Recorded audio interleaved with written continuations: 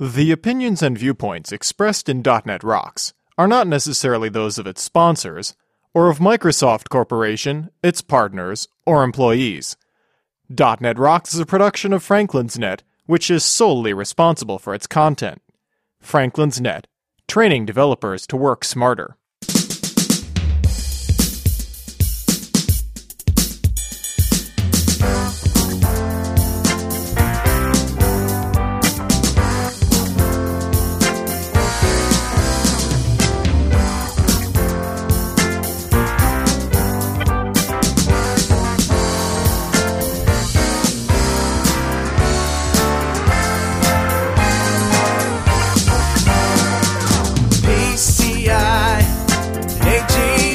Hey Rockheads, crank your headphones up to 11 and listen up. It's time for another stellar episode of .NET Rocks, the internet audio talk show for .NET developers with Carl Franklin and Richard Campbell.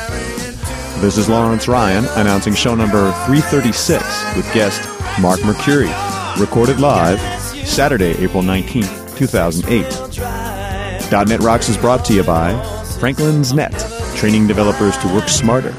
And now offering SharePoint 2007 video training with Sahil Malik on DVD, DNR TV style. Order your copy now at www.franklins.net. Support is also provided by Telerik, providing the best in Windows forms and ASP.NET controls with first-class customer service. Online at www.telerik.com. And by Data Dynamics, makers of ActiveReports.net, simple, powerful, and cost-effective reporting for Windows forms and ASP.NET web application. Online at www.datadynamics.com. Support is also provided by Code Magazine, the leading independent magazine for .NET developers. Online at www.code-magazine.com. And now, the man who says, "'Tis better to have coded and completely borked your machine to the point of repaving than never to have coded at all." Carl Franklin. In my living room, NASA complains about the sonic boom. Hey. This is Carl and Richard. We're here to rock your .NET world. Hey, Richard. Howdy, sir. How are you? I'm doing fine. Thursday show. Gotta love it. Gotta love the Thursday show. Laid back. Anything is possible. So, we were at Dev Connections this week. In fact, we should be on our way home at this very moment. Although I think we're going to New Orleans. Yeah, I'm probably on my way to New Orleans right now, or maybe tomorrow. Yeah. But New Orleans Jazz Festival. I can't blame you, man. I would have loved to go. Staying in the French Quarter. Very nice. Yeah, gotta love that. Beignets, 2 a.m. at the Café du Monde. Yes, There's sir. Nothing better in this world. I want to go to New Orleans when I die, like for a jazz. I want a jazz funeral. Ah, right. Little horn. Yeah, you know marching. What I'm talking about? With the New Orleans jazz funeral, where the band actually walks behind the casket on the way to the cemetery, and they play all this like slow jazz music, like this somber kind of. Yes, but at any moment they could break into When the Saints and start dancing around. Of course they do when the Saints go marching in at the end. But yeah, that's what I want. And a big party. So, if I die before you, make sure that I have a jazz funeral in New Orleans. I will do that for you, my friend. Or at least a big party. Without a doubt, I'll do that. So let's get right into our favorite segment, Better Know a Framework. And this is, of course, where I'm going to highlight something in the .NET framework, not in great detail, just enough to pique your interest so you'll go into the documentation and investigate for yourself. Let you know what's possible. Yeah. So what are we talking about today, Mr. Franklin? So today we're talking about system.io.memorystream. Oh, yeah. Now, you know what a stream is, of course. This is an object that you access a file with. It's basically your object for accessing files, for reading and writing to files with byte arrays and things like that. And of course, there are a lot of derived classes that come from the stream class, and one of them is a memory stream. Okay. And so the memory stream, like you would think it is, it lets you use a stream interface to write to a buffer in memory. And what's great about this is, unlike an array or a collection or something like that, you can just keep writing. You just write and write and write, and it grows and grows and grows. You don't have to worry about the size of it. You don't have to worry about any of that. And when you're done, you can just pull it out into a byte array. Okay. So it's great for when the end result is going to be a byte array. Writing data into a cache, anything like that. That's exactly what it's for. With a collection, if you want to convert a collection to byte it into a byte array, you have to serialize it and blah, blah, blah. And, that takes more time. A memory stream is very efficient. So, I use it all the time in sockets programming, when I'm dealing with servers or when I'm dealing with digital audio or something like that. So it's a really nice, handy class. Cool. So, who are we going to give some swag to today, Richard? Well, I think it's Daryl Carver's turn. He's talking about show 329. That's Kevin McNish's show. Oh, yeah. On DSLs and software factories. Yeah. And he didn't say hi to anybody this time. We just go straight into it. He's all business. He's all business. I much enjoyed the discussion on domain-specific languages. I must say, however, I disagree with the discussion on the state of model-driven architectures. I am a longtime user of Rational Rose, and I must agree with Kevin on the state of their products. They suck. Nice. Did we disagree with Kevin on that point? I don't think we were qualified to, actually. Yeah. And now I've heard another Rational Rose user say he's not real happy. Yeah. However, there are other products out there that are cheaper and address the problem in Rational Rose's product line. A notable example is the Enterprise Architect from Spark Systems. This tool does complete round-trip engineering, code generation, and can be integrated into Visual Studio. The latest version includes the capability to store models in a central database for enterprise-wide access. They also provided for integrated source code control, for their models. You may download a 30-day trial version from their website to take a look at www.sparkssystems.com.au. And that's Sparks, S-P-A-R-X. And the .au, of course, it's Australian. Please note, I don't work for Spark Systems or resell their product. I am just a happy user. The essential difference between a modeling tool like Enterprise Architect and Microsoft DSL tools is that Enterprise Architect is able to work with most of the modern languages and frameworks, including Java and .NET, and Enterprise Architect is able to constitute UML models from all of these.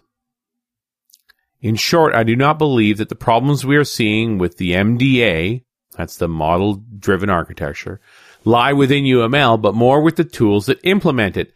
Pick the right tool, and MDA becomes more of a reality. And that's what I was really getting at when I was talking to Kevin McNish about this, is I think Microsoft has realized that their Architect's edition of Studio is a dud. And it's time to make a great one. Well, and they can do that, right? Yeah, absolutely. They will do that eventually. So it's nice to see they're focusing attention on it. But it's also interesting to see that there's other companies out there that are being successful with this concept, like Spark Systems. One thing hinted at in your podcast is that software is essentially complex, and software modeling tools obscure the essential complexity of the software by not providing good round-trip engineering, for example. In addition, as the code is written, an essential divergence occurs between the model and the software. Friedrich Brooks actually wrote about the problem in 1986 in No Silver Bullet Refired. Brooks calls this the essential property of software. It is invisible. And here's a quote from the book.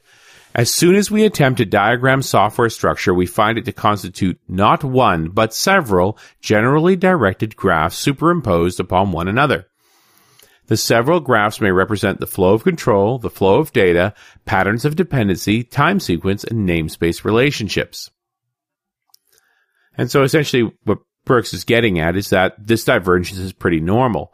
And I was trying to say that what you want, and recognizing that that's normal, that as you code, you're going to diverge from the model, what I want to do is pick up in the model the divergences. And I have to do that automatically, so doing it by hand is insane. Right. And, UML obviously doesn't contain all of that, all of the patterns that are in the architecture that you want all the time. There's a limit to how deep UML can go there, but we want it to be drillable. We want to drill in and see the code that is represented by the model. Right, and the tools can do a good job of representing those things that aren't available. Daryl wraps up by saying, I have a more complete discussion on this at his blog at elegantcode.com. Huh. So that's Daryl Carver, Daryl with one L. And Daryl, thanks very much for your email. Yeah. Interesting stuff. And it's an interesting thought that architecture and tools around architecture are going to mature in the near future. So I think we're going to pay attention to that. Yeah, they certainly are. Architecture in general as a topic has gotten much more popular in the United States. Yeah, I think we're just hitting a point now where the architect is going to be a full-fledged member of the software development cycle. It seems like right now they sort of sit on top of it, make their proclamations from on high, and then they're gone. And I want them in the loop. You know, at Dev Connections in the fall, there was an architect track. Yes. And it was more attended than any other track at Dev Connections. So they actually added an Architecture Connections conference this time around. And it was phenomenal. So it just goes to show you the huge interest people in the States have in architecture.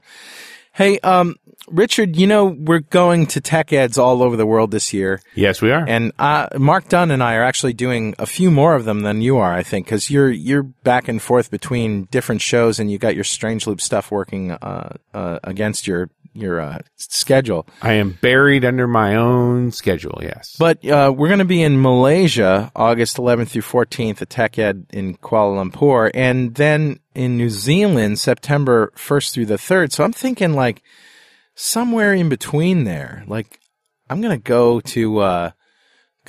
somewhere tropical for a little vacation. And we were talking about this, and you suggested that I go to the island of Phuket. Yes, the island Phuket, the southernmost point of Thailand, was an area that was ravaged by the tsunami back in 2004 that we all participated in with that fundraiser. Right.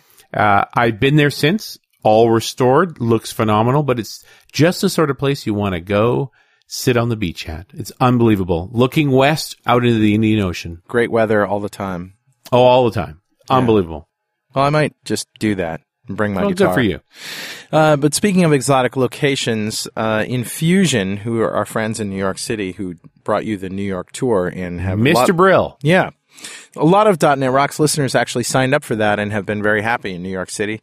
That's the thing where they fly you out to New York and you work for a year and they give you an apartment. Yes. The apartment was included. Right. And they might even still be interested in people like that. But check this out. This is just a note that came by our desk, and I want to talk about it a little more. And they say, investment banks, government agencies, and even royalty turn to Infusion Development for sophisticated software solutions. Now we're turning to you. And I got to find out from Greg Birrell the story behind royalty. Well, and that's the thing about Dubai is it's the United Arab Emirates. I mean, an Emirates is a kingdom. Yeah. So there are sultans. So what we're getting at here is that they're opening an office in Dubai, and they say, move to Dubai and start our newest office. Build solutions that influence world markets, city infrastructures, and private enterprise. Your work will make a difference in one of the largest technology markets in the world. Dubai is decadence, complete with the world's largest structures, indoor ski hills, and Earth's only 6-star hotel, not to mention tax-free living. And I think you mentioned that you got to live there for a couple years before you can live tax-free. Yeah, if you're really going to take advantage of being an expatriate, you got to go talk to a tax lawyer because it's a fairly complicated process, not a trivial thing to do. But I would say this. You are barely going to understand where you are in the world living in Dubai in a year. Commit to 2 years. Yeah. And have the experience of a lifetime. Yeah. Be a hop, skip, and a jump away from Pakistan and India. Be a short flight away from Oman. Yeah. Or anywhere in Eastern and Central Europe. Go to Tanzania. See Kilimanjaro. And it's beautiful and sunny, and they have great beaches, and they have great bandwidth too, right? And is it expensive to live, compared to the American dollar? It's hard to judge these days, the American dollar doing what it's doing, but not that expensive to live. It is an adventurous place. Everything is possible. Would be an incredible experience for a single fellow or girl for that matter, or a young couple that wanted to experience the world, this is a huge opportunity. So it really is, and the people at Infusion are very good about relocating and helping. In fact, they say, we'll make your relocation to Dubai as simple as possible. We also offer tour programs in London and New York and are always looking for strong .NET consultants interested in working with emerging technology. So what you want to do is go to infusion.com or email arichardson@infusion.com for more information. Okay, Richard. Well, this is another exciting show for me, especially because Marc Mercuri is our guest. And if you recall, we did a show, last year. It was 2006, if you can believe it. It was it really? Yeah. Wow. Well, anyway, Marc was working on a sort of a media thing that I guess sort of died. We'll have to ask him what happened with that, but it looked very cool, and we liked what we saw. He's here to announce something else, but before we hear about that, let me just introduce him. Marc Mercuri is an architect on the platform architecture team, where he is both driving the RoboChamps project and contributing to content on S+S. Marc has been in the industry for 15 years, the last 5 in senior roles across Microsoft, including consulting, incubation, and evangelism. Marc is the author of Beginning Information Cards and Card Space, From Novice to Professional, and he co-authored the book Windows Communication Foundation Unleashed and Windows Communication Foundation Hands-On. Wasn't that the same movie? Nice. Unleashed in a world. Welcome, Marc. Welcome back. Thanks, Carl. Thanks, Richard. So, InfoCenter's not dead. That was July of 2006. I just double-checked. Yeah, so, here's what happened. The podcast I did with you guys, I'm not sure if you remember, got lots of attention. Yeah. Which means I got lots of attention. Yeah. I basically was switching into a new job, and my new GM said, I saw this in eWeek. Can you give me a scoop on what this is exactly? Because it was a side project. And my new boss actually was very supportive, a guy named Scott Pedro, and gave me time to work on it. The reality was it was just taking a lot of time. Right. So there's a version that's still living. I've actually rebuilt it in Silverlight 1.0, and I'm hoping once we get the RoboChamp stuff out that I'll go back and release it in Silverlight 2.0. The ideas are still, I think, very valid. Very. And the tools are actually much better. It was, if you look at the implementation that we had back then, we hadn't, WPF I don't think was out. No. At the time, and it was basically some hackery to make it look WPF-like, where right. Silverlight now, it's super easy to do. It's cross-platform. It's a much better solution. Cool. So, RoboChamps, this is what you're here to announce. Now, this is the first time anyone's ever heard of this? You're the only people outside of Microsoft that will be talking about it before the launch. It's a new simulation-based robotics league. So simulation-based robotics, meaning that you're building robots in cyberspace. Kind of. So one of the things with robots, right, is there's a hardware aspect to it, which means they're expensive. If you can find them in the area that you live in. And if you want to do some really exciting stuff, like suppose you want to do like the Mars rover or build one of these cars to drive autonomously through the desert or downtown, you're looking at a minimum $1 million for the car and all the setup go with that. Launch to Mars somewhere in the neighborhood of $200 million. Yes. Just in case you were planning on doing that as a summer project. Exactly. So the thing is that simulation, because we looked at a bunch of different things. So I was tasked with, how can we evangelize robotics and get people excited about that? And we thought about doing road shows, and robots may not necessarily travel well, and you're not going to be able to hit everywhere. And we realized, hey, they've got this really great simulation engine that's built into a robotics developer studio. Why don't we take that and do something cool with it? And at first it was, we can simulate these things. So there's a sensor.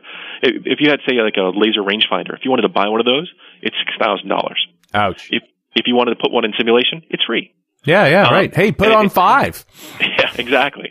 So we started down that path, and then we realized, hey, you know what? You kind of have the matrix here. You can put anything you want in it. It's very similar to a video game engine as far as the types of graphics that you can put into there, and you're coding it all with .NET. And the reality is, all the robotic stuff is services underneath the cover. So I know some people think, robotics is sci-fi or it's for kids and things like that. But if you look at it, it's really services and orchestrations underneath the covers. That's why I got into it. The only difference is if you're programming a car, if you get a fault on a web service, that's one thing. But if you get a fault on a service that's driving a car, you could crash it. So you have to deal with more data, and the ramifications of if you don't code it right are more significant, which sort of adds to why simulation is attractive. Well, and I remember watching the DARPA challenge and seeing like the, car drive into the barrier, and somewhere there was a coder going, oh, yeah, I can fix that. That was awesome. And forgetting about the fact that, no, now the car is broken and all this stuff's smashed, and I know you could fix the code, but we're going to be a few weeks rebuilding the car. I gotta flesh that out a little bit, Richard, because so people don't know what we're talking about. The DARPA challenge was, DARPA, which, is the government, branch that sort of started the internet, those guys. They had this challenge where they wanted scientists and robotics builders to build totally autonomous vehicles. Now, these are vehicles that are going to run an obstacle course. I think it was in the Mojave Desert, wasn't it? Yep. I believe so. Yeah, and the obstacle course had all sorts of twists and turns and, pitfalls and things, and they were supposed to not be remotely controlled, but completely autonomously navigate through this course. And I thought it was interesting that the winning scientist took a very more adaptive approach to the visual field, where it would actually analyze the visual field a lot more than the other guys did. I remember there was a group of people that had a bunch of cars where they were actually putting in GPS points, and I think they got the map.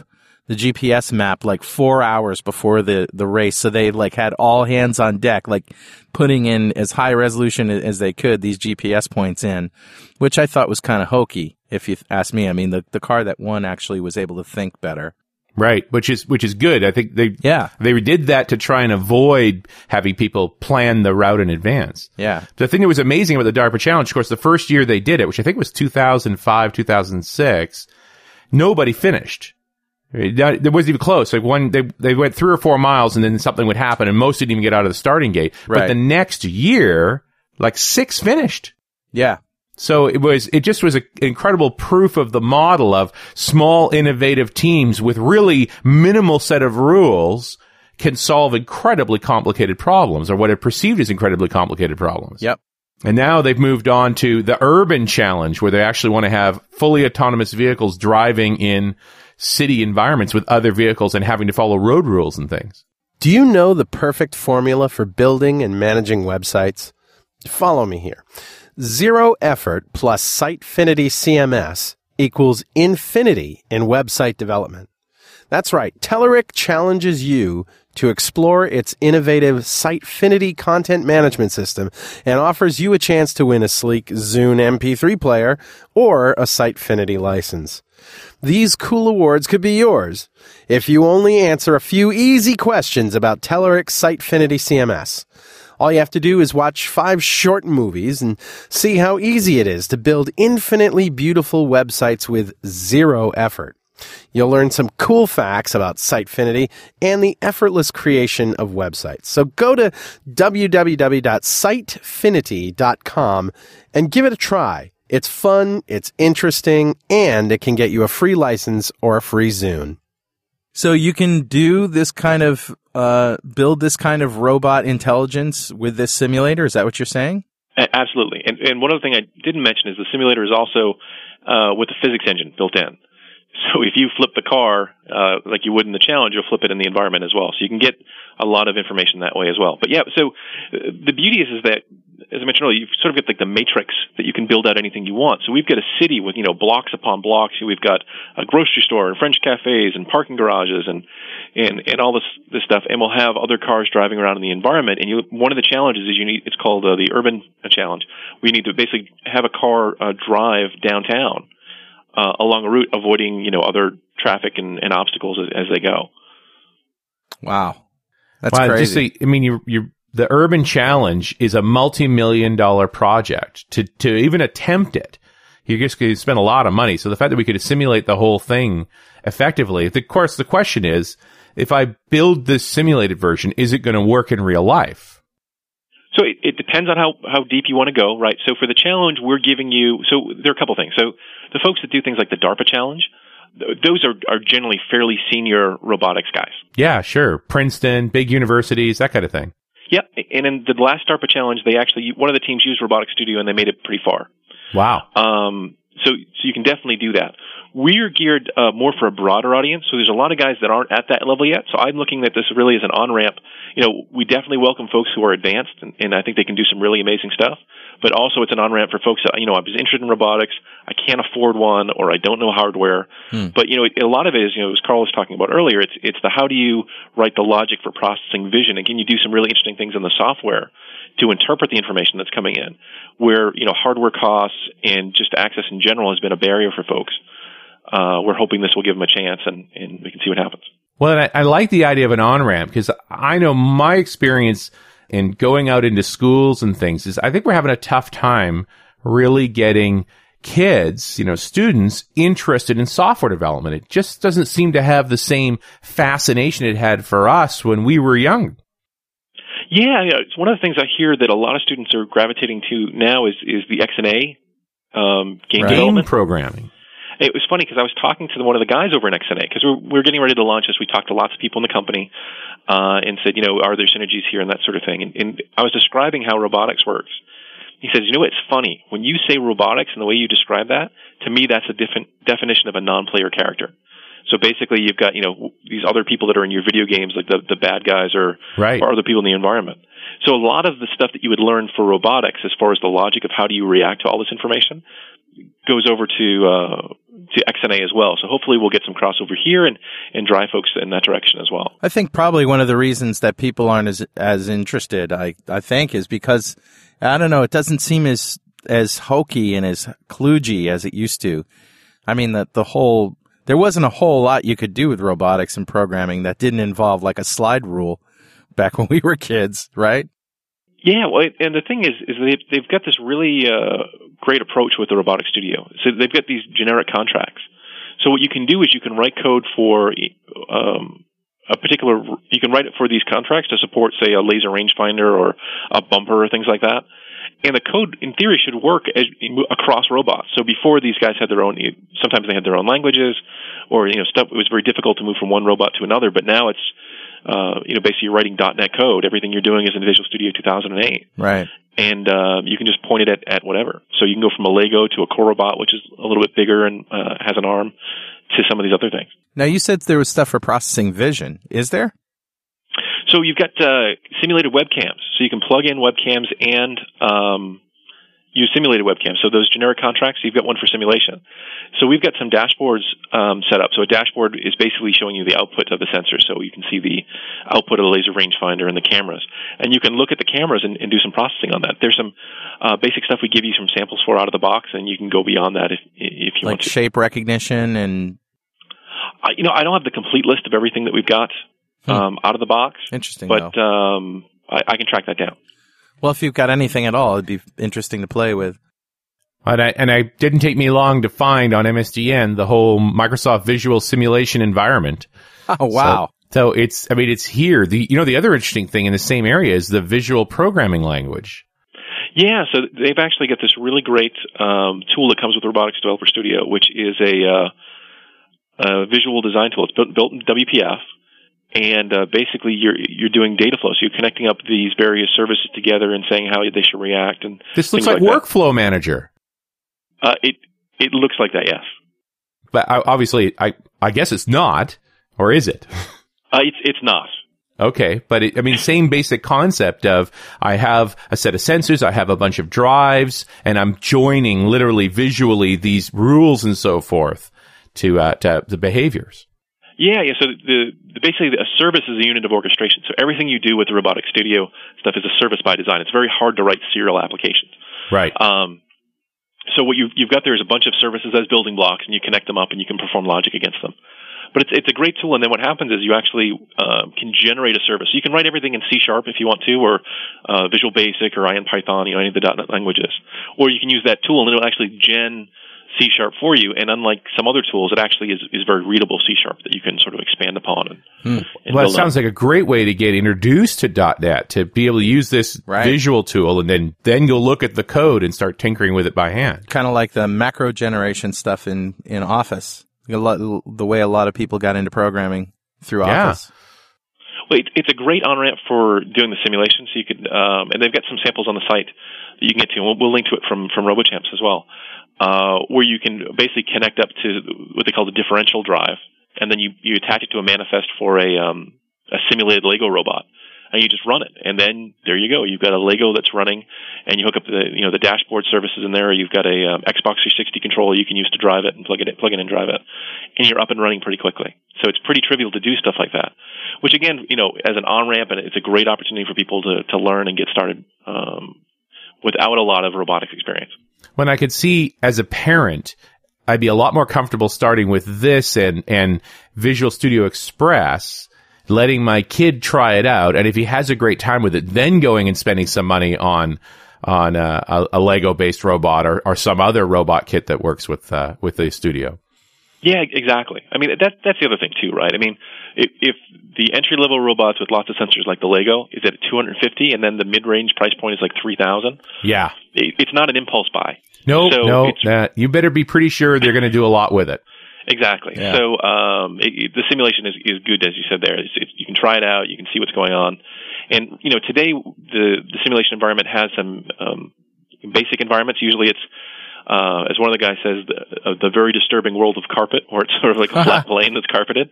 But with RoboChamps, we're giving away, these cities. So we've got, cities that are what you'd expect, and there's cities that are after an earthquake, and Mars, and some other, there's a maze and some other things that hopefully should be a lot of fun, and you'll be able to use for our challenge, but also, just in Robotics Studio in general. So talking about these environments, are the physics of the environment separate from the environment itself? So I could pick an environment and then set the gravity low? Yeah, so they have the Microsoft simulation engine. So for the challenge, for the actual competition part, you can't change that. But within the environment itself, because you can modify these environments as well, they have a gravity feature in there. So you could turn the gravity off and watch stuff float into the sky. Oh, man. But what's also funny, somewhat tied to that, is the robotics guys. They are very agile, right? So you can, some groups have hundreds and hundreds or thousands of people. They're a relatively tight, small team. So you can say, hey, there's a feature that I would really like, and they add it in this video. It's not video. It's data recording and playback, but it's 3D data. So if you wanted to do something fun, like turn the physics off, and like you're playing football, and then just have the football players just start floating into the air and things like that, right, you could record it and then share it around with other people, and they could play awesome. it back. The environment that would be great to add to this then would be ISS, the International Space Station. Oh, wow. There's some folks that are doing some interesting stuff in that space, but definitely. That's one of of course, being from Canada, we provided the robots for the space station. The Canada Arm, yeah? Yeah, the Canada Arm, and the new one called Dexter, which is this enormous two-armed, 12 degrees of freedom robot to allow, assembly and stuff by robot instead. Like, actually programming for that out on the outside of the space station, and knowing that you have no gravity. So if you let something go, it's going to float away, and you can't get it back. Well, it's interesting. We did these scenarios, and we did a cross-section of everything from like sports to the urban driving to Mars. And the Mars one, by and large, people are just fascinated with it. So people just love the little opportunity and discovery. The two robots, even going back to Pathfinder way back in the 90s, those small robots roving on Mars, I think, did more to just fascinate people with the possibilities. Yeah, so based on the feedback we've had, a space station type scenario or a moon scenario, because people are now talking about going to the moon a little bit more frequently. Sure, the moon challenge. Yeah. There's some company sponsoring that. I won't talk about them. Yeah, a little company. I'm not sure. Never mind. We'll let it go. Starts with a G, I think. But you know what? They could probably use some Microsoft software to get there. Well, and you're exactly right, because it really is open to anyone to build a robot that can operate and do certain tasks on the moon. So to be able to prototype that, to have a moonscape in the correct physics and start working on what a robot would look like in that environment, that I think is very compelling. So what is the is the programming of this, if you're familiar already with Robotics Studio, is this going to be a piece of cake to use? Yeah. If you're familiar with Robotics Studio, it should be a piece of cake to use. If you're not, and you're a .NET developer, whether it's VB.NET, Iron Python, or C#, you're going to have an easy entry point, because we provide a community site that goes with it. So one of the things we've got there is we've got access to training courses, we've got access to online labs, to video training that steps you through, so stuff from the product group. We've got some stuff from the folks in the field and some other things that are going on. And we're also looking to augment that. Someone said the other day, it's like, well, you're kind of assuming that people know C# or something like that. Can we add in some additional content for people who are just totally new, who maybe, are guys that are programming in languages that are on .NET or aren't familiar with that? Because the tools are all free, right? So Robotics Studio is free for non-commercial use, and you can use Visual Studio Express with it. So as well as, the full Visual Studio 2008. So the cost is low enough, so if people really want to get onto .NET as well, can we make that available to them? So we're working with some folks to make sure that there are skills for that, or some training modules for that as well. And then we've got forums that people can connect up with, and we've added some social things like these robocards and a gadget that'll help you get connected. So the other thing is that if you're interested in robots, you may be the only guy or girl in your work or your family or your school that's interested in this.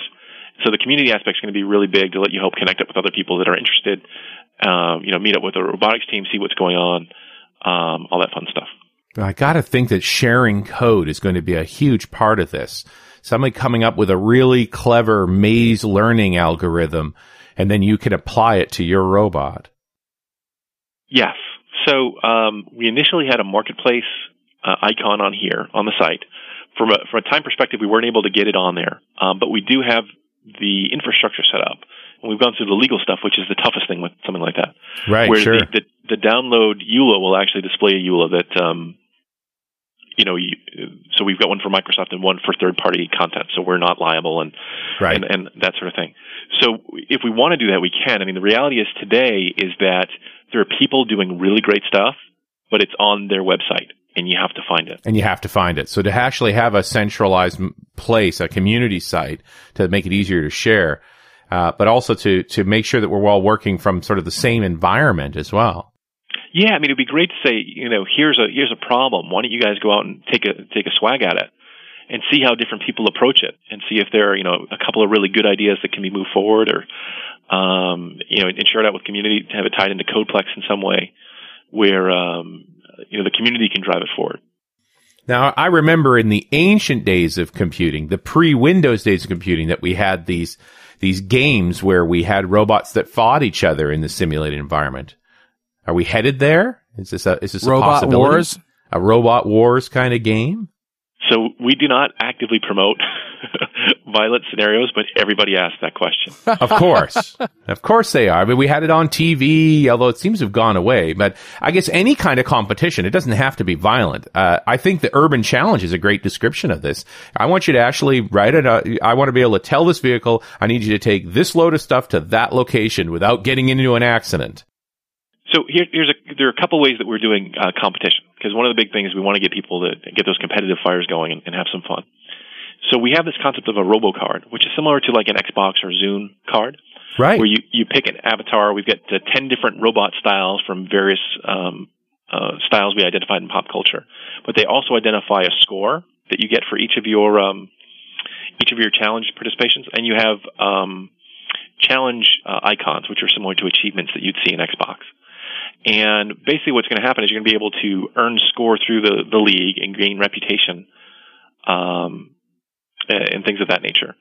And then if you wanted to you're competing against people for better scores on the individual challenges. Then also there's a soccer tournament at the end of the season where you're using robots for soccer. We get this giant arena that we built up, this 3D arena. And you're competing in the top 4 finalists. And it's going to be similar to, say, like an NCAA bracketed tournament, like a single elimination tournament, where you progress, and then the top 4 finalists are going to be flown to PDC to compete with real robots for that. Well, and the Robot World Cup has been something going on for years now. Mm-hmm. The whole idea, the concept being that, the RoboCop's plan was that by 2050, there would be you would have a team of human-sized robots that could play soccer better than humans. Yep. So it's interesting. So by the time that this airs, there will have been an announcement that there will be a simulated competition for RoboCop that will be using the Now robot, which is a humanoid-type robot, and on the the week before this airs, there'll have been a launch of a kit for that, which will be a robotic studio simulation kit, so you can actually use this to program for the RoboCop. So we're definitely not, I don't see us in competition with any of these other challenges. It's more of an on-ramp to get people up and running, and then they can go off and do these other things as well. Right, and not to toot any horns here, but this is what Microsoft does best. Give people the tools to go out and create. What you're really doing is making more RoboCup competitors. Let me just jump in here a little bit and ask a little more about this. Did you happen to mention about how you can do this, build your robots in the simulation and then actually transfer those to real robots? So if you're using these, if you look at what the robotics pieces are, right? So you've got these robots, but effectively what you're doing is you're reading information from sensors, or you're moving joints, and you're manipulating this robot in space, in this simulated space. But what you would want to do if you wanted to take that and apply it to a real robot is you would then point it at a manifest that points to basically using the same contracts on a real robot as opposed to the simulation equivalent. And in theory, it just works. So if you were using the simulated, like today with what comes out of the box, if you're using the simulated Lego, you could actually use the Lego NXT robot in the environment. You could program it and then change the manifest such that it pointed to the real robot as opposed to the simulated version, and it should just work. And they also have it so that if you're using these contracts, you can move from robot to robot to robot, right? So maybe one is using embedded, one of them might be running Linux, one of them, the Lego is running its own thing, and you can basically write .NET code, and then it'll be interpreted or go directly onto these other boxes. So you can move the same code from robot to robot to robot. There's couple things you might want to take into consideration, like acceleration if you're using a car is going to be different probably than on the Lego.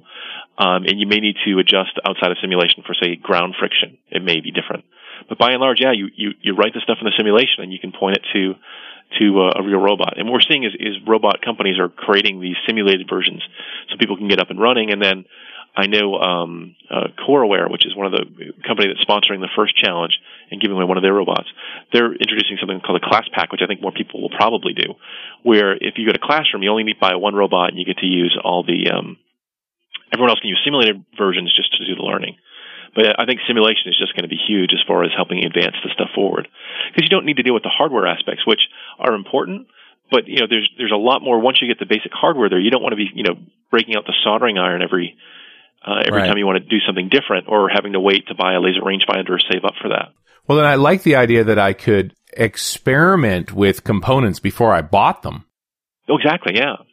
And you could see, what's the benefit this is going to give to me. So if you wanted to so we've got a robot which is running embedded. It's got some cameras on the top. And to be honest, I'm not that thrilled with the cameras on the top, and I don't think I'm getting as much value as I thought I was beforehand. If I had done it in simulation, I would have figured that out. Right. What are some of the manufacturers that are selling robots that you can actually? I mean, Legos you mentioned, but are there other real robots that you can purchase if you really get sick and into this in a big bad way?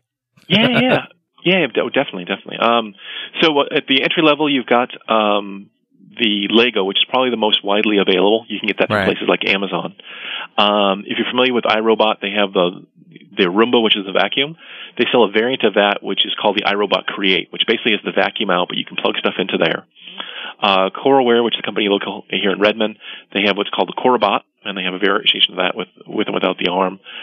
There's the Trackster, there's the Stinger, there's the what's the other one there?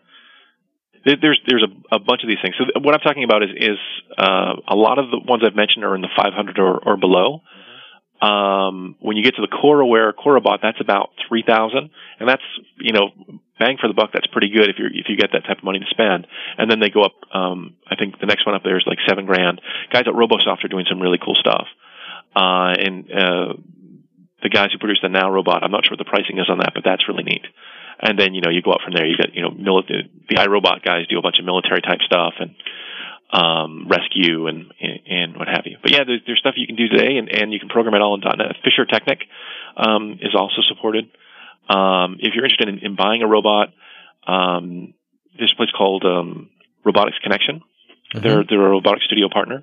You can just go there and say, I want to buy a robot, and I think they've got a link that has Robotic Studio compatible robots. Wow. And, yeah, what I find fascinating about this is suddenly there's this, if you bring out a new product as a robotics manufacturer, you just make sure you build the piece to be able to run in simulation and people can try it out. Yeah. And the thing is that there's a market, also for just doing services. So you talked about vision. Suppose you write a really cool vision algorithm where you could sell that, to people, and people are doing that today. I think RoboRealm has some vision software that I'm not sure if they're charging for it or giving it away, but there's all sorts of really interesting stuff that's available. And we're at the early days, and I think something like this, hopefully RoboChamps is going to get more people into it and drive some demand and drive some interest. And anytime you get more people into the mix, you're going to get some things that you don't expect, and a lot of times those are really positive. Well, and I see it going both ways. I mean, the other thing would be I buy this kit, and rather than constantly play with assembling the kit, I go run a bunch of simulations so I know how I want to assemble it by the time I actually want to go and put it together. Just the advantage of the simulation to try new components and to try different configurations without dealing with the meat space angle of this. Yep. Of constantly, did I tie that screw down tightly enough, and is that sensor in the right place? And so that whenever you have a problem, you spend so much time trying to figure out, is this an assembly issue? Is it a physical issue, like that thing is broken, or is it the software? So to be able to get the software down, and I'm confident that it works, now we can start, and that things are in the right place, that they'll have the behaviors I expect. Now we can just purely focus on the physical issues while we're trying to manifest it. Hey, I just want to give a shout out real quick to our friends at Data Dynamics who make ActiveReports.net, among other really awesome things. ActiveReports.net is great because it allows you to just build your reports with an easy editor, embed them right in your application, provide PDF and HTML output, give your end users a report editor, royalty-free of course, a great access report upsizing wizard, and all this for a price that isn't going to break the bank. ActiveReports.net from Data Dynamics. Go check it out now at datadynamics.com. Do you know anybody who's using this to control servo motors for like cameras, real cameras? And I don't mean like surveillance cameras, but I mean, for video cameras or video production, like dollies and things like that. I don't know about that. I can ask the team. I know if you're looking at like command control and large numbers of video cameras, people are using it for that. Interesting. Today, unfortunately, I can't say the name of the company, but it's a big one that people would know. But we've seen a lot of people that basically have looked at this on the weekends, the underlying technology, and realized, hey, I can use this in my financial services company, or hey, this makes sense for my military scenario, or it makes sense for me in my retail scenario. Just some really interesting things that are coming out of it, and hopefully the team can talk about those a bit more. What was that one website you told me that sells the robots, the actual physical robots? Robotics Connection. Yeah, okay. And I'm wandering around RoboSoft right now, and they literally got it broken down to components. You want a hand? Here's a hand. You want a pan tilt gimbal for a heavy assembly or a light assembly or a stereo vision module? They've got each of them broken out. Yeah, wow. It's cool. And the other thing is that you're writing .NET code, so you can wire in other stuff that you've done. So I had a demo with the Lego, because the Lego has a touch sensor on it, you can do like bumper type stuff. And it was the Help I Found and I Can't Get Up demo, where it basically would go, you could get it to flip, and it would trigger a call to this company called Strike Iron that has an SMS text message service. It would start text messaging people to let it know that it needed help. Awesome. Wow. But it's really easy. You wire the stuff. You know how easy it is to wire up service clients in .NET, and now you can just sort of plug them into here, and it just sort of works. But it's cool. And if you look at the robotic stuff underneath it, everything it's got a URI attached to it. It's all about transparency and be able to see what's going on. So you can hit an endpoint to see who the partners are for the service, what's going on with the service, and you can build your own UIs around that. Basically you've got XML you can download, and you can put it into Silverlight or do whatever you want with it. It's really, really neat stuff. The other thing is they have this thing called a concurrency and coordination runtime, which I say it's multi-core or many-core for mere mortals. Right. So it's asynchronous messaging. So right now, if you want to do multi-core stuff, it's all about threading, and it's just a nightmare. Where they give you this asynchronous messaging that runs on top of multi-core is just fantastic, and it looks like you're writing serial code, but you just get a tremendous throughput with it. And that's something that's that people are really interested across different technologies. So we talked to the guys at Wiley. One of the guys in the robotics team is putting out a book later this year, and he has a really good chapter on the CCR. It's about 54 pages.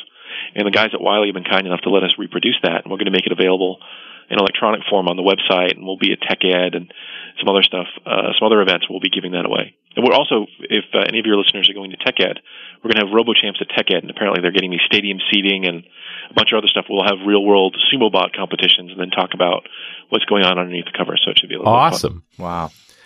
Wow. Mark, you mentioned League. So, I mean, it's one thing for us to have our robo cards like the Xbox environment, but what's the League all about? So the League is really sort of a sense of community, and you're participating in something, and it goes back to the guidelines I had about RoboChamps were, I like a league concept, like a sports league concept, and think media property. So it's designed so we initially had it working exactly like a sports league, right? So you have a competition and you move forward and you move forward and you move forward. Basically there's a competition that starts, then it stops, and you can't do it anymore. What we realize is depending on when people heard about it, you might be shutting people out. So from a league perspective, there are a number of matches that make up a season or challenges that will make up a given season. And for a certain time frame, you can compete in those challenges and you'll get prizes for those and that sort of thing. Wow. But you're not if you didn't do one of them, you're not prohibited from entering the Big Daddy, Granddaddy tournament at the end of the season, which is the sort of like the NCAA sort of single elimination tournament. Right. And then the end of the season will be that tournament, and then that is typically going to be the finalists will be flown to an event. This year it's going to be PDC, and we'll compete with real robots. And then we've also, tying into the league concept, we have a show. So it's machinima. So it's sort of, if you've ever seen Red versus Blue, or I guess sort of a high-tech version of what you see on that show, Robot Chicken. But basically you've got robots that are animated, and it's sort of, I call it Sports Center meets Dignation. So see, you've got these 3D robots that are doing commentary on video. So when you're competing, right, you send in your challenges, you're recording that 3D video, and you can share that around with us, and we get it as part of the challenge entry. So we'll do highlights of what people have done, and then mix in stuff that's going on in robotics. If you ever watch the Gadget, or check out the Gadget blogs in Gadget or Gizmodo or any other blogs like that, you'll see that robotics is definitely coming up more and more often. So we'll talk about what partners are doing that given week. We'll talk about what's out in the community.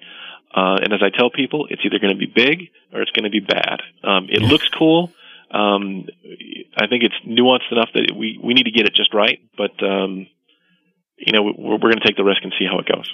But it's powerful to use that medium like that to communicate news about what's going on in the community. Because often, especially for newcomers, just to get a sense of where the buzz is in a community can be challenging. So it's nice to create a focal point where they can see this and then know where to look next.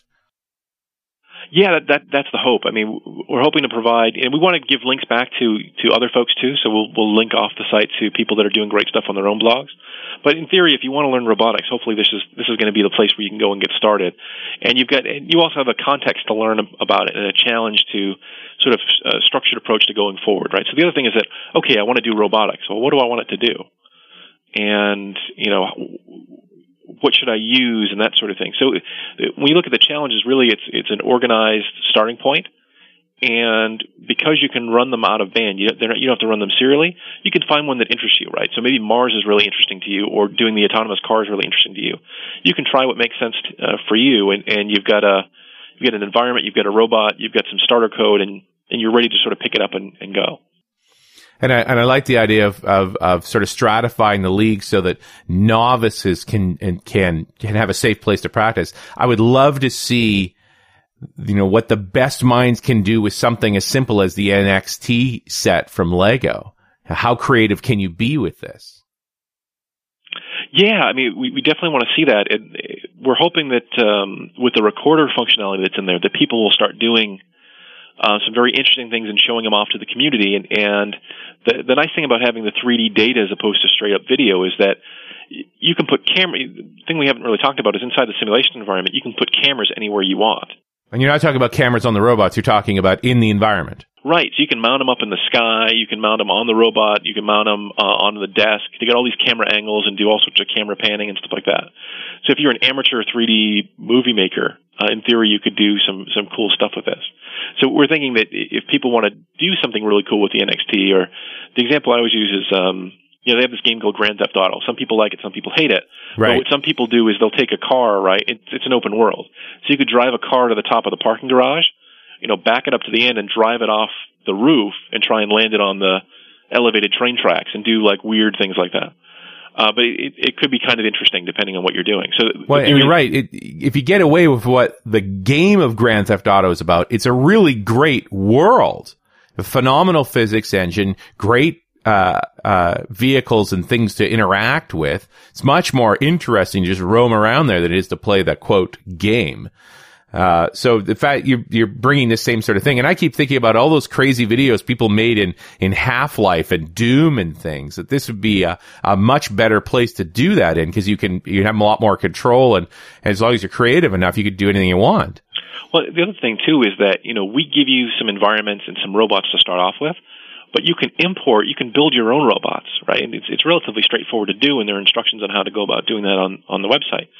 So you could go ahead and create your own robot. So if you have, suppose you're a guy that does design in, say, Autodesk, 3D Studio Max or Maya or something like that, and you've got a 3D or you go to a place like TurboSquid, which is a company that does models, and you want to get a model of something and then put it into the environment, it's really easy to do that. You can import into the simulation environment what's called the OBJ format, which is a standard export from most 3D tools. And you can start building other stuff into the world, or build your own worlds entirely, your own environments entirely. So if you wanted to take on the challenge, you could build your own international space station. Yeah, absolutely. I mean, there's a company we work with called TurboSquid that basically anything you want, they have, and the prices are reasonable. Like we're doing a sumo bot, and I said, hey, I wonder how much it would cost to get like a sumo ring, and not just the ring, but like the whole build out. Oh, it's $249. You want a model of London, it's like $400. I mean, wow, that's amazing. Once you get into this, you're like, wow, there's lots of stuff out there. Can we bring it all together and do some cool stuff with it? So I can run these environments on my development machine. Can I set up a server so a bunch of people can connect to it and all run their robots on it? So in theory, everything is services based. So if your machine is available, right, you could do that. Or you can provide connectivity through other mechanisms. You can also, if you all wanted to be using it at the same time, if you wanted to share it out, it's .NET code. So basically you zip it up, you send it off, and off you go. And I guess that would be it, is if the four of us get together and each write our own robot, and then I'll run the simulated environment where we're all in there. Mm-hmm. And take some video of the process and share that out. Yeah, exactly. I mean, you can have cameras on each. Suppose you're doing like a race environment. You've got you and three buddies all have your robots in there. Well, they can each have their own cameras on it. We're going to do this for the soccer stuff. So you can basically watch, just like they're doing in Europe right now, where you can watch the camera angle from your various football players' point of view. You'll be able to do the same thing with your robots. The thing is, this simulation engine is just phenomenal. I mean, the robotic stuff is great, and when you add simulation in there, you start realizing you could do all this amazing stuff. I'll tell you why I've been quiet for the last 50 minutes is because I've been looking at these robots, and the Stinger is particularly interesting. And now I'm thinking I could control 3 of those, to each one holding the leg of a tripod with a video camera on it, and I can have the ultimate movable dolly here. I'm serious. Like, this is some seriously cool stuff. Well, then you can program, you basically build an orchestration that says, all right, do this, do that, do that. So you get sort of an aggregate of commands or workflow you want it to go through, and just hook it up to a dashboard where you're pressing a button on the desktop. Exactly. So you control all 3 at once. But, I mean, once you start getting into at first, I'll be honest, when I first heard about this, I'm a services guy, right? So I was like, I didn't get that it was services and orchestrations under the covers. I saw the Lego, and I'm like, I don't know if this is for me. I mean, it's cool. Everyone wants a robot. But then I started looking at the technology underneath, and I'm like, wow, this is really cool. I mean, the reality is that when you look at it, services and orchestrations are what we deal with in enterprises all the time, and services and orchestrations are what robotics are all about. So it's in the many core programming you can do with this is just phenomenal. I mean, the CCR stuff is just fantastic.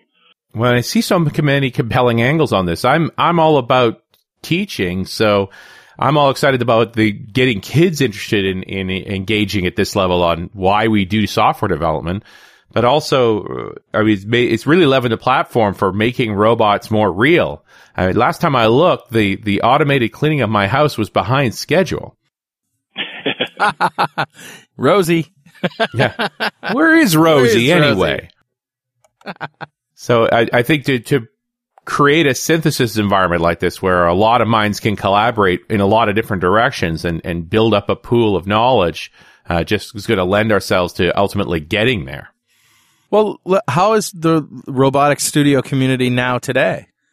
Is it thriving? What's going on with that community, Mark? Well, it's growing pretty quickly. They were initially a research group, and now they're being moved into a startup organization. I think they've got 50 partners today. What we're doing is they're doing really well in the academic and professional robotics space today. If you read, Scientific American, they had a thing on there on the cover about Bill Gates. Microsoft, depending on who you talk to, we're loved, we're hated, we're kind of liked. The robotics stuff has just universally gotten really great reception from the community. And what we're trying to do here is really, can we expand this out? Because a lot of people are, they think it's either sci-fi or they think it must be really difficult. And we're hoping to really help them onboard a whole bunch of new people and see the great work that they're doing. But the community is doing great. We're looking to expand it pretty broadly. Well, and I see here, I'm just on the community site for Robotics Studio, and there under the community articles is the .NET Rocks with Nick Landry on the Robotics Studio. That's right. Exactly. That's where we learned about that parallel library. Yeah, no kidding. I mean, this is just thinking on a whole other level now of the possibilities. Yeah, it's if you're on the site, they've got some things that people have won competition. So there's someone was in DARPA. They didn't win DARPA, but they came pretty high up in there. There was a competition. It was a water-based competition for the Navy that people competed in with Robotics Studio. They did. I think they won that one, and they won by leaps and yards. Wow. People are just using it for great stuff. The robotics guys are really funny. You talk to them, and they're like, yeah, because people are using it for a lot of things. So there's robotics that make a lot of sense, because that's what it says in the box. Then there are people who are using it for high throughput scenarios, command control, and other things like that.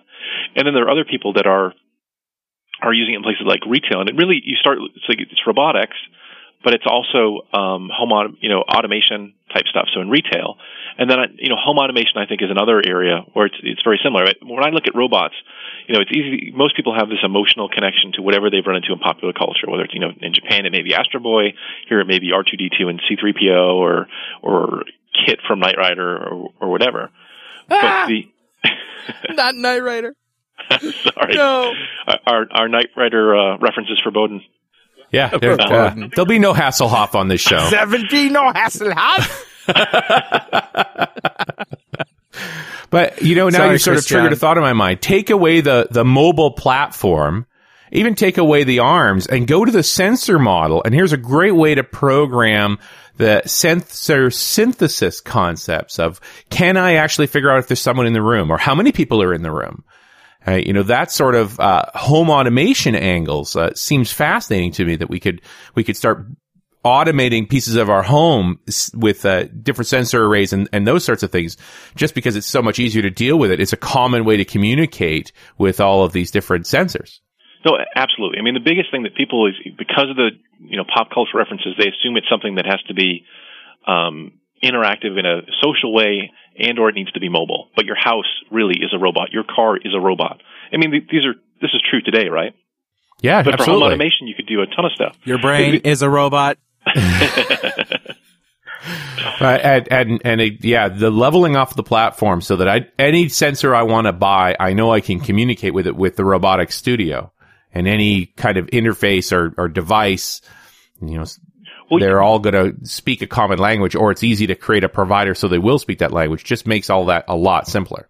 Right, and out of the box, they support the .NET framework. They also do the Compact framework, and I need to double check, but they're about to release, I believe, the Micro framework support as well. Yeah, wow, the little one. We did a show on that a while back, and they get really small. Yeah, I mean, you could think about this, for example, right? So green computing is something that's on the top of mind for a lot of folks. I know some energy companies are talking about metering based on the demand on the grid.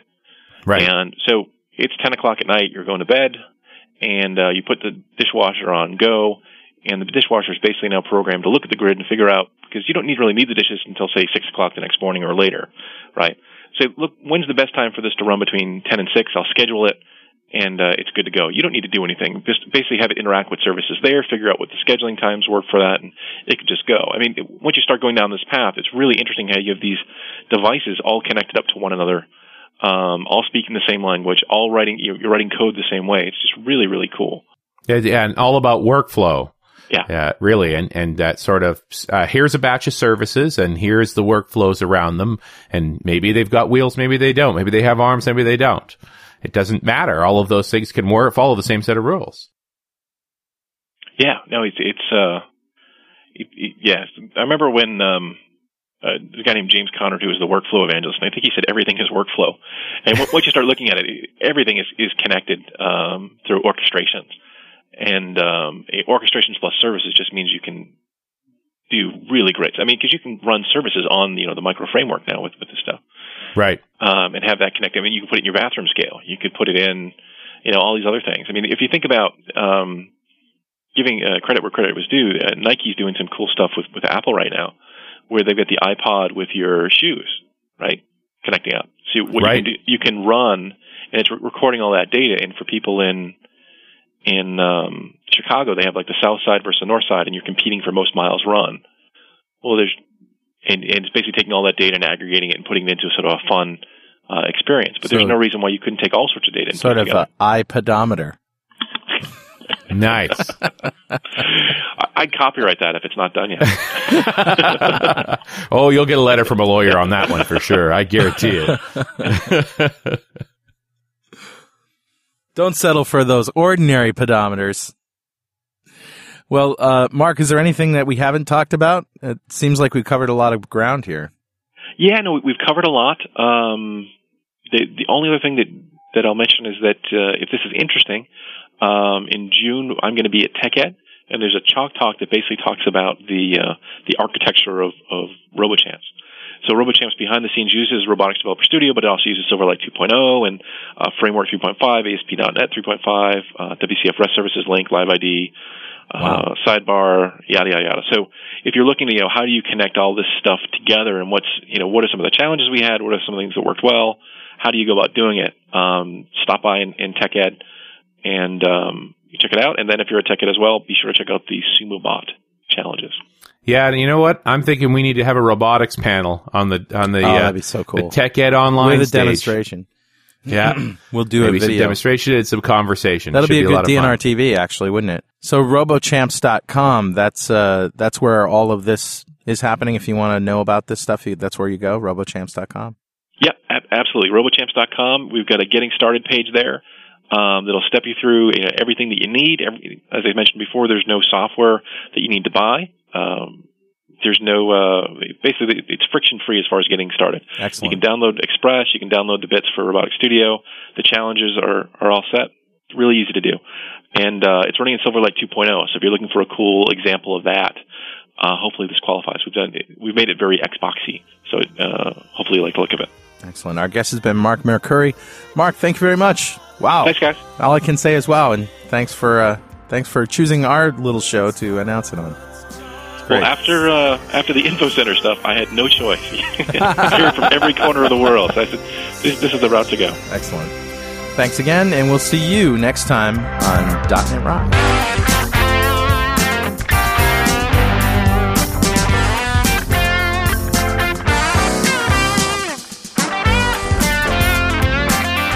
.NET Rocks is recorded and produced by PWOP Productions, providing professional audio mastering, video, post-production, and podcasting services. Online at www.pwop.com. .NET Rocks is a production of Franklin's Net, training developers to work smarter and offering custom on-site classes in Microsoft development technology with expert developers. Online at www.franklins.net. For more .NET Rocks episodes and to subscribe to the podcast feeds, go to our website at www.dotnetrocks.com. Got a transmitter banned by the FCC.